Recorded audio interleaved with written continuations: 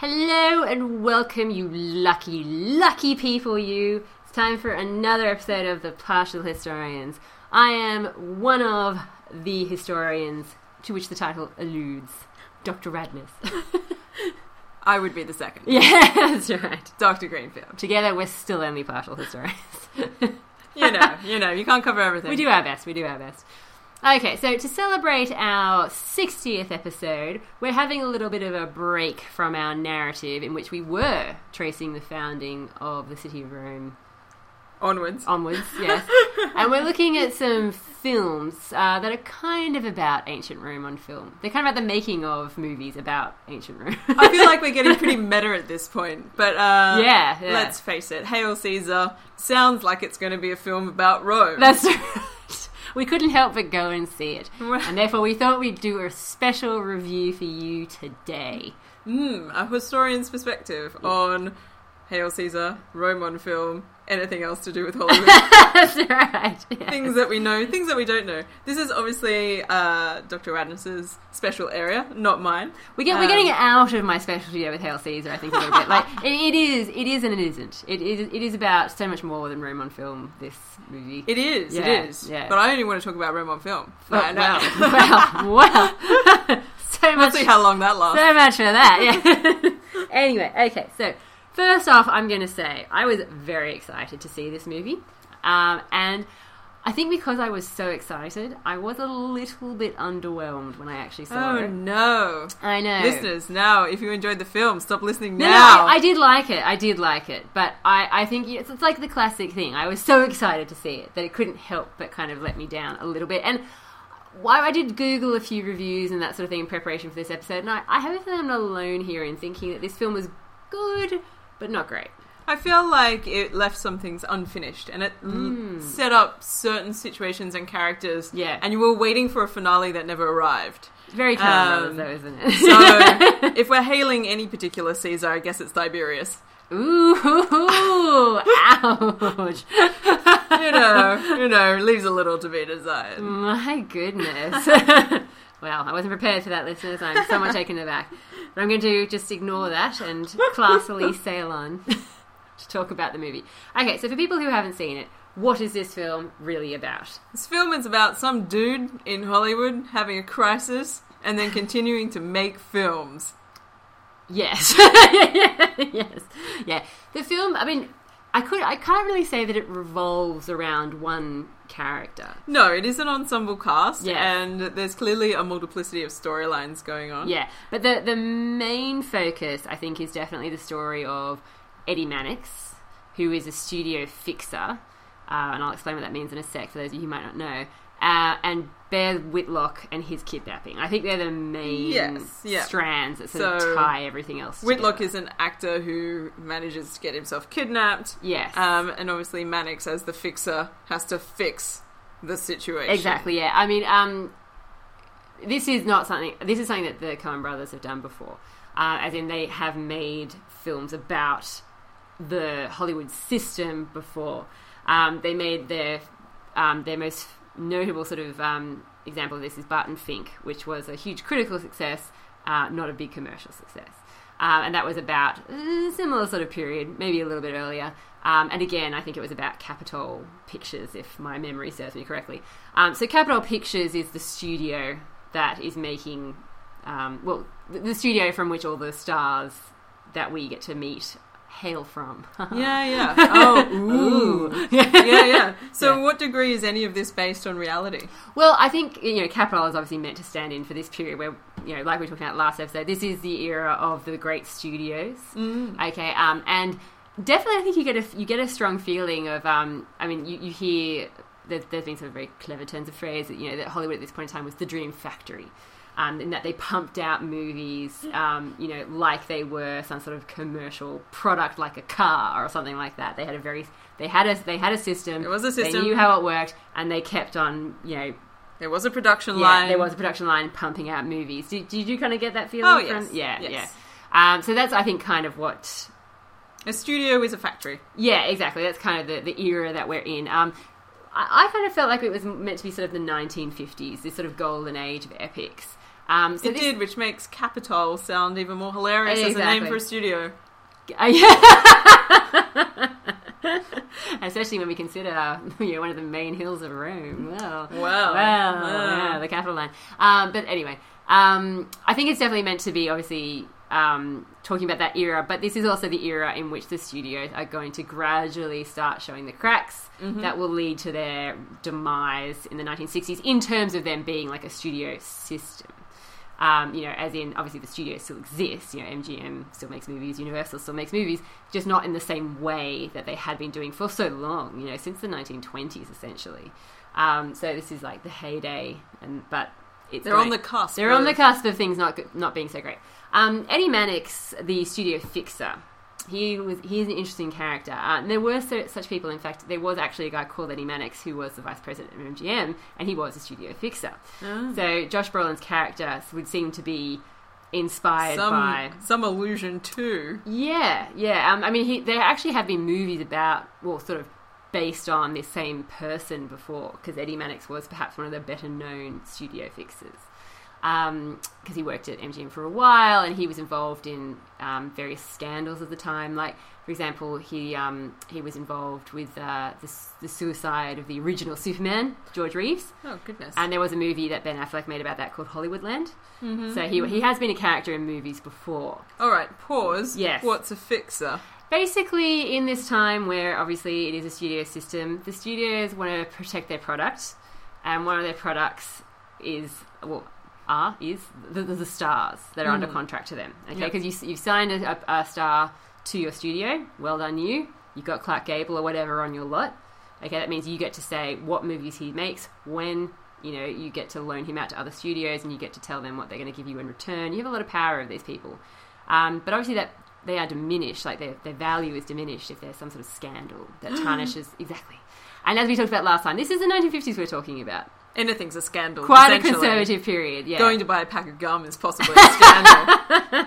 Yeah, so it is quite a conservative period.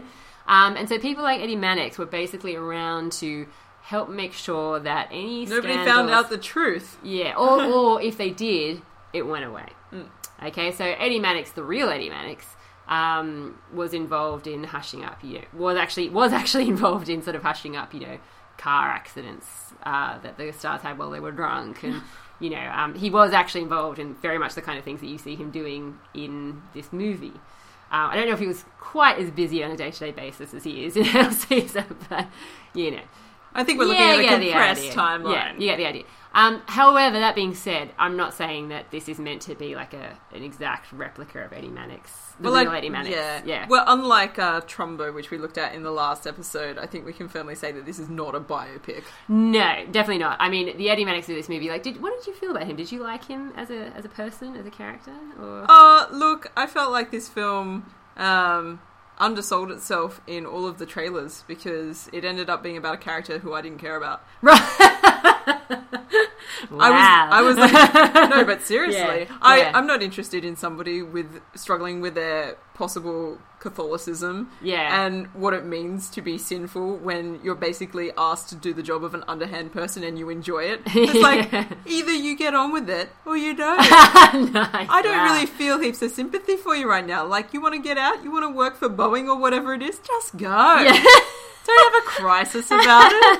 You're going to earn a lot of money either way. It's pretty clear. Yeah. Okay. Wow. Right. Yes. Well. That was not what you expected. No. Well, I suppose I can then tell you. You might be relieved to hear that I don't think the real Eddie Mannix did have crises of conscience. Good. Like is in the much more interesting story. Yeah. I think in the movie they were more having him. I think he was a useful character because he obviously allows you to go to all of the places. Yeah, exactly, yeah. He weaves together the other narratives. He serves a purpose, yeah, exactly. The real Eddie Mannix, I think, was actually a thug and quite happy to be one. In the right role, then. Yeah. In fact, if you want to hear more about the real Eddie Mannix, please give You Must Remember This another podcast a listen. They have a fantastic episode which runs down Eddie Mannix's various doings, including his covering up of a rape at a studio party, his potential assassination of his own first wife, and various other scandals. This is not a guy who I think would feel remorse for being a studio fixer. If anything, that's probably the least. So, you're telling me this is a romanticised version of Eddie Mannix? But the studios did depend on people to have this sort of liaison between them and the press. Because as you could sort of see with Tilda Swinton's character, who's meant to be, I think, a bit of a nod to Hedda Hopper and Luella Parsons, and those sorts of notorious gossip columnists, they did wield a lot of power because this was the kind of period where studios had to toe a certain line in terms of the morality of their pictures. That's what the whole production code was about. It was very strict about what they were and were not allowed to do. For example, production code era Hollywood, you could never show a bad guy coming out ahead. You always had to show that evil was punished. That was a rule. You had to. Okay, so... This diminishes the complexity of storylines rather sufficiently. Yeah, exactly. And you could only, you also had to watch out for your costuming. That wasn't too skimpy, that, you couldn't talk about suicide or abortion or, that sort of thing. So there were a lot of things that you had to watch out for in this day and age in the studio system as being part of the production code. And you wanted to stick to that production code. Otherwise, you were going to lose your power to self-regulate the industry. You lost the power to say, well, this is what we're going to do. Okay, and you had people to answer to, like there's a Catholic Legion of Decency, Well, this was one of my favourite scenes in the film, actually. Yeah. Where Mannix has to meet up with all of these different religious affiliations. That was hilarious. Because he's trying to run a script past them that is religious in nature. And this is where the Hail Caesar aspect of the film comes into play as well. Yeah. Because he wants to get approval to see if it's too religious one way or the other. Yes. And it turns out that there's a lot of disagreements, but ultimately nobody cares. Yeah. Well, and this is actually, again, the kind of thing that actually happened. I say that I was underwhelmed by this film, but I actually still love it and appreciate it at the same time because it is a love letter to the films from this era. And I love the films from this era.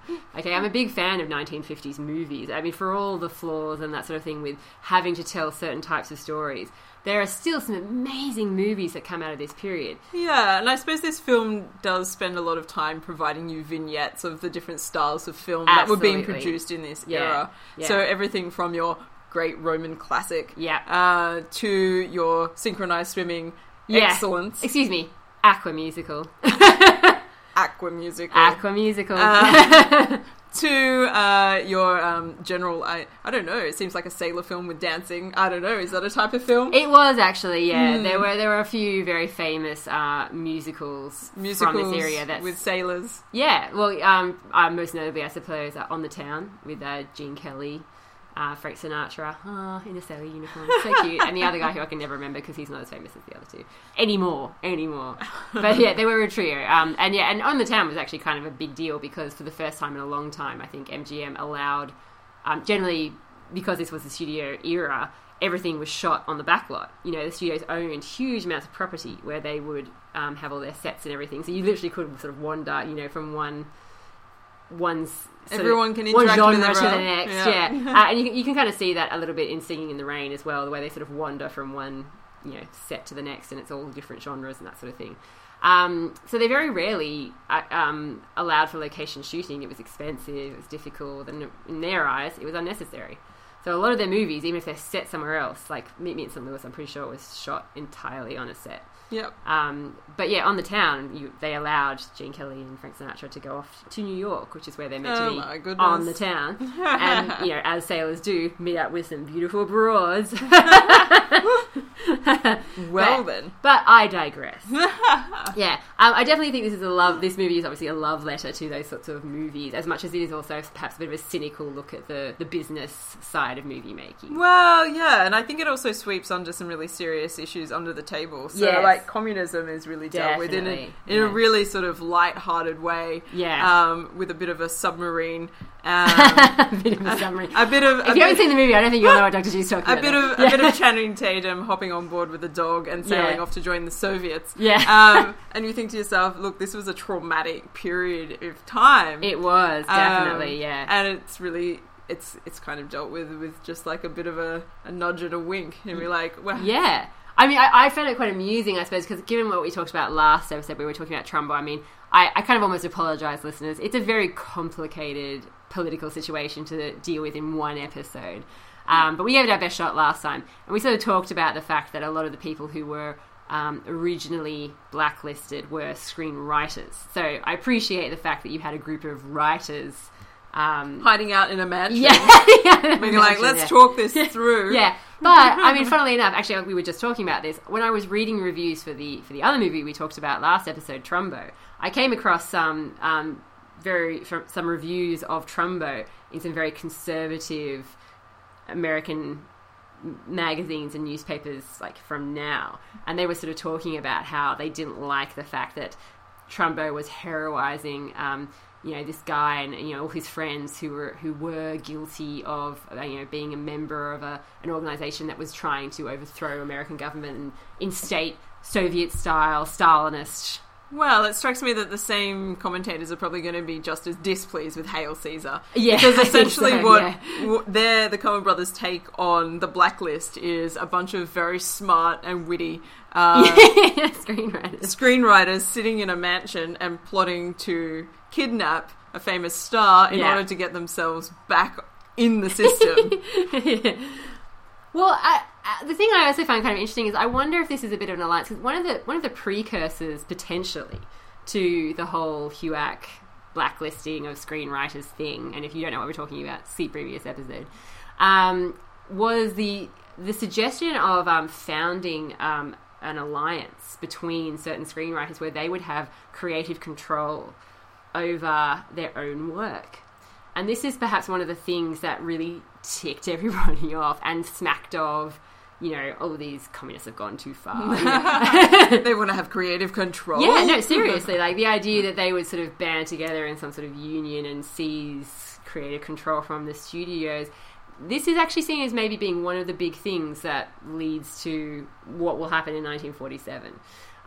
So it is actually kind of I don't know whether the Coen brothers were deliberately sort of referencing that kind of a vibe. Like, the Screenwriters Guild and the screenwriters were generally, I think, seen as being the ones that had the most left-leaning members. Yeah.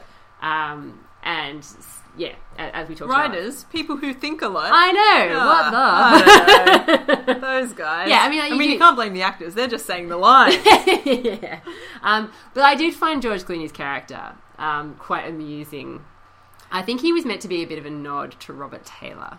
Ah, yes. How so? Well, I mean, obviously the movie itself, this is actually... Sorry. Also, who's Robert Taylor? Yeah.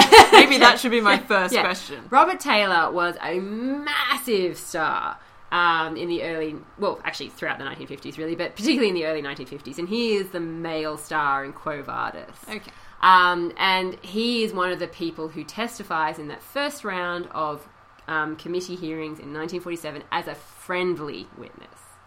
Ooh. Yeah. Oh, okay. Not good. His, again, I'm referencing the fantastic work done by the You Must Remember This podcast, so check them out. But, yeah, basically, he was a huge, huge star. Gorgeous, but dumb. Pretty much known for that. But he was so, such a matinee idol that his appearance before the committee and the the statements that he made were seen as actually being very influential in the way that the public felt about things happening at that time. And when you actually listen to his entire testimony, it's not as bad as it first sounds. Like, it sounds really bad, me saying, friendly witness, and swaying all these people to be anti-communist and that sort of thing. He actually seems to have been kind of like the studio heads, reluctant to name names, but very into this whole idea of American, being American, and being American means being anti-communist and that kind of stuff. So, yeah, I mean, definitely, I'm not saying what he did was good, but I don't think it's perhaps as bad as it sometimes well, this does lead to some sort of comedic episodes for this Brad Whitlock character who gets kidnapped and ends up in this room full of what appears to be highly communist screenwriters who are on the lam. Yeah. And he's like, so what is going on? Yeah, exactly, yeah. And that's why it kind of made me think of Robert Taylor, because of the whole Quo Vadis connection. Like, I was already thinking that anyway. And then the fact that Brad Whitlock is seemingly kind of, a bit of an empty-headed kind of character, and he's he's sort of depicted as a sort of character who will be swayed by any reasonable argument at any given time. Exactly, yeah. So he ends up falling in with these communists because he's been kidnapped by them. And obviously that's bad enough, but eventually they talk him around and he starts to think that their ideas are all right. Yeah. And it doesn't really take a lot of persuasion. But when he starts to spout those ideas back to Eddie Mannix, when he's finally discovered, things don't work out so well. No, and I think you can understand why, given what's been happening in Hollywood, that Eddie Mannix's character would react like that with a major We don't want a star also being a communist. No, but it's not going to be ideal. The title of this film, Hail Caesar, is actually Hail Caesar, A Tale of the Christ, which is obviously a nod to the 1959 Ben-Hur, A Tale of the Christ. And you can see clear links between the final scenes of Hail Caesar and Ben-Hur. Totally. This moment of... the way that it's shot. The conversion sort of moment. And that's why it's also... This is the interesting thing. For me, also, that final scene, like the conversion moment... Sorry, spoilers. I always do that after I've said the spoiler thing. During that final scene... We should say... So... Whitlock is playing a Roman character. Yes. And the Romans are fighting against the Christians. Yes. Essentially. Yeah. Or, the Christians are coming under the thumb of Rome. Yeah. And in a tale of woe and lengthy sort of emotional correspondence, the character eventually comes to the realization that Jesus is somehow good. Yeah, exactly. That's obviously the thing. And that's obviously paralleling... most of the golden epics of this period are known for having this clash between the Judeo-Christian culture and the Roman culture, and generally somebody somewhere is converting to the other way of thinking. Generally it's like a Roman character being converted to thinking about being a Christian sort of thing. Ben-Hur isn't about that, though. That's the thing. Ben-Hur, this is what I mean. Like, it was very Ben-Hur in the way it was shot. The subtitle sort of hints at it being Ben-Hur. Ben-Hur is obviously famous, bigger than Ben-Hur for being such a huge production and a long film and winning, still hasn't been topped for Oscar wins, the 1959 Ben-Hur. So yeah, definitely you get all that kind of, and also having, like a really solid male character is like the male thing. But the main character in Ben-Hur is Jewish. He converts to being Christian, but that's where it's heading. But he's not a Roman per se. He has an episode where he experiments with being a Roman, but most of the movie he's Jewish, so it's not quite the same thing. And that's why this film also made me think of The Robe, which is perhaps one that's not as well known these days, because I think I'm not going to pretend to know it. So let me ask the question: what is? Well, this is why I think this movie really is a melange of a lot of the big epics from this time, the big Roman epics, because so you got Quo Vadis maybe with the whole Robert Taylor connection, maybe with Baird Whitlock, Robert Taylor, and the costuming, it certainly seems to suggest that. I love the fact that Roman characters always stride around in like full armor, even if they're not fighting or anything like that. Love it. So yeah, maybe there's a bit of a hint of that there. Okay, and Quo Vadis is obviously a tale about a clash between Christians and Romans. And the Roman character does end up converting because he falls for a Christian maiden played by Deborah Kerr, and that's Robert Taylor's character. But he takes a while to sort of get around to it, But The Robe is about a Roman centurion played by Richard Burton, and he's basically there when Christ is crucified, whereas Quo Vadis is set towards the end of the reign of Nero, so it's after Christ's death. Whereas The Robe is during Christ's lifetime, and it's all about this robe, which basically, Christ's robe. Magical robe. I was trying to figure out, I was like some sort of robe that you wear out. Yeah, Richard Burton is your typical, arrogant Roman, making fun of, the guys being crucified. Massive storm comes along. He touches the robe of Christ and is, infected by Christianity? Yeah. Oh, wow. Kind of. What a weird film. It basically screws up his mind. Oh, okay. And he's all conflicted. He doesn't know what's going on and blah blah blah. Okay. Yeah. So the robe is a symbol, essentially. The robe is a symbol, yeah. And so the whole movie is about the whole sort of conversion thing, and the robe is important because at the time it was one of those movies basically, and this is where I come back to that scene that you really liked, where they're talking about the different religious leaders and their opinion on the film and the subject matter and that sort of thing. They do make reference in that scene to it being like, they want it to be a weighty film and, to be taken seriously, and it's a prestige picture and that sort of thing. And that's what these epics were all about. They were often involving, big historical moments and characters and themes because they were seen as being big technologically. Like The Robe was one of the was launching a new technology. The studios were launching a new technology to try and win people away from their television sets, win them away from the suburbs where they're now living, get them back into the theatres. And so they were doing this by stage, doing something that TV couldn't do. Yeah. And so this is the era where you see, like 3D movies and widescreen technologies of all different types, like really, really experimental technologies. And generally they pick historical epics to launch them because they were seen as being like sufficiently weighty subject matters to put out as epics, like epic in every way, epic in the number of cast members, epic in the tone of the picture, epic in the size of the picture, as in literally on the screen. It kind of made me think of The Robe because The Robe is really actually the first of these movies to come along. It's one of the first to sort of launch these new technologies and that sort of thing. Quo Vadis and Ben-Hur come along later in the decade. So it just kind of made me think of The Robe for that reason as well. And, they all have those similar sorts of moments where people are looking up at something going, oh my God, I finally see the light. But, what is that? Yeah, but I did like that, the scenes, therefore, where they're sort of showing the behind-the-scenes making of these movies and...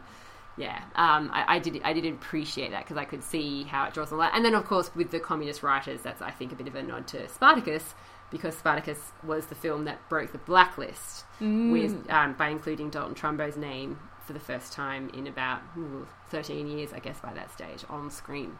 Wow. As the writer. So, it's kind of a bit of a mixture of all those things. Yeah, it's taking all of these elements of the Roman epic and turning it into a new thing. Yeah, which is actually, when you think about the fact that, as you said, that's only a small part of this picture, really. Oh, yeah. That it's kind of crazy because they do also have these other segments where they have like a nod to Aqua musicals, and Scarlett Johansson's character, obviously meant to be Esther Williams, the famous $1 Million Mermaid.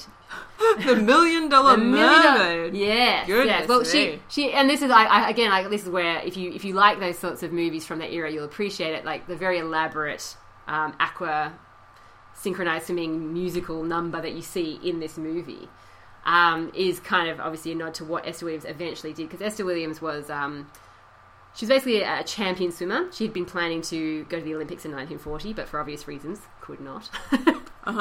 Fair enough. Yeah. And she ended up being spotted by I can't remember who, but some studio executive or something, as she was swimming, because she was like champion swimmer, with Johnny Weissmuller, who played Tarzan. And he was also an ex-Olympic gold medalist. Oh, okay. So swimming together, and he sort of was like, you know what, we're looking for a female star with that kind of gimmick. Particularly because one of the other studios had a female ice skater who they used to, Sonia Heaney. We could use a swimmer. Yeah, they were like, we need something like that to rival this other studio. I mean, this is the studio system, people at work. And so when she first starts making movies, you generally see her, like dive off a really high diving board. But eventually, like, the problem is to get people back into the cinemas. Yes, you keep cranking out the same kind of product in terms of like the storyline, but you have to keep adding more flourish into those sequences. You do. Those swimming sequences need to be bigger and better than they were in the last film. Well, Esther Williams ended up swimming with she's done sequences with Tom and Jerry. She's swam with Tom and Jerry. She did this amazing sequence, which again is kind of ancient history related, in that she's swimming underwater and she sort of is swimming around all these Greek statues, and as she touches them, they come to life and become swim alongside her and that sort of thing. So they became absolutely insanely extravagant. Yeah, like the one that you see in Hail Caesar is actually not even the actually worst quite simple. Well, yeah, I mean it's good, but it's they got even more elaborate than that. So yeah, I appreciated Hail Caesar for all these sorts of reasons. And I thought it was an interesting addition to see a sort of film that is talking about the making of these sorts of films. Yeah. It's clearly romanticizing things, and it's clearly attempting to have fun with it as well. Absolutely. Yeah. And there's no doubt that the film is fun. Yes. Yes. I certainly felt like characters like Tilda Swinton were definitely underutilized, and I don't know where her story was really going, and I kind of wish there was either there was more or there wasn't there at all, because what was the point? Yeah, I mean, she's sort of like this hovering threat, but you get no real sense that she's actually gonna. No, I agree with you there, because especially since Hedda Hopper is such a force in Trumbo, I agree with you. I kind of feel like you get the idea about how powerful certain gossip columnists could be in this era, but at the same time, they did turn. It was sort of understood at this point in time that you would turn the other way when, like, a married man was having an affair and that sort of thing. It just depended on the type of scandal, I suppose. Yeah. But I did like seeing that liaison between the gossip columnists and the studios. Because, of course, the fan magazines and keeping their stars in the papers for certain reasons is totally to their advantage. Yeah. So there's always a contentious relationship there. Yeah.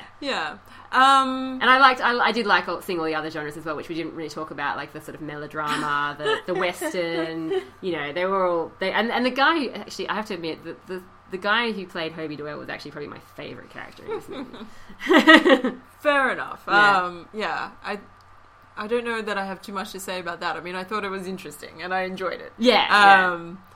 I'm curious, part of me is curious as to why it was called Hail Caesar as opposed to any of the other genres that were in there. This is true, yeah. I guess because the whole kidnapping of Baird Whitlock maybe is the sort of the central thing that needs to be fixed. Yeah, and it's kind of, I suppose, maybe a bit of an allusion to, I don't know whether it's like an allusion to the power of the studio head, or, so you have to like sort of jump into line and play your part. Yeah. You have to sort of toe the line or not. Like Channing Tatum obviously defects, in a dramatic fashion. I'm out of here, guys. Yeah. But yeah, and the people who don't toe the line are sort of cussed out. I'm not sure if it's sort of referring to the sort of dictatorial power of the studios. But yeah, it was an interesting addition, and I'm kind of interested to see maybe more of these sort of behind the scenes looks at these sorts of movies, because they are something that we still look at, maybe not so much because people love the movies, although some people do. I like the movies from that era still, like the Roman epics, but more these days I think we look at them because of the political undertones, because generally Quo Vadis, The Robe, Ben-Hur, Spartacus, they're all seen as being a sort of a message about various things from the time, like the Cold War relations, or relations with fascists, or even relations between America and Britain.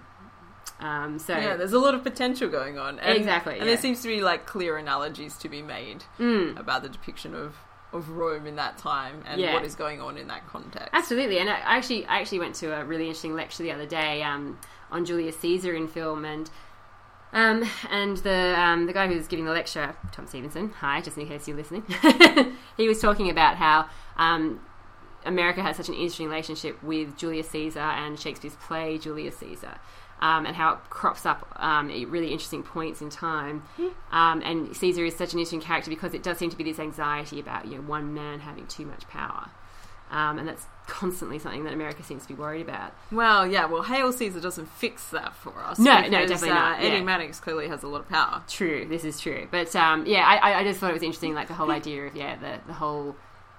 I don't think America is done yet, obviously, with this relationship with Rome. No, definitely not. And the way and the fears that are engendered by the whole fall of empire, the dictator, that sort of thing. That always seems to be sort of present in American imagination, and therefore in the sort of histories that they construct. Well, in the spirit of giving it a review, I'm going to give this film 3.5 stars out of 5. Nice. Okay, yes, I like this idea a lot. I'm going to give it a 4, I think. Yeah. Impressive. And I did, yes. And that extra half is for Hobie Doyle. And his scene with Ralph Fiennes. That was classic. Beautiful stuff.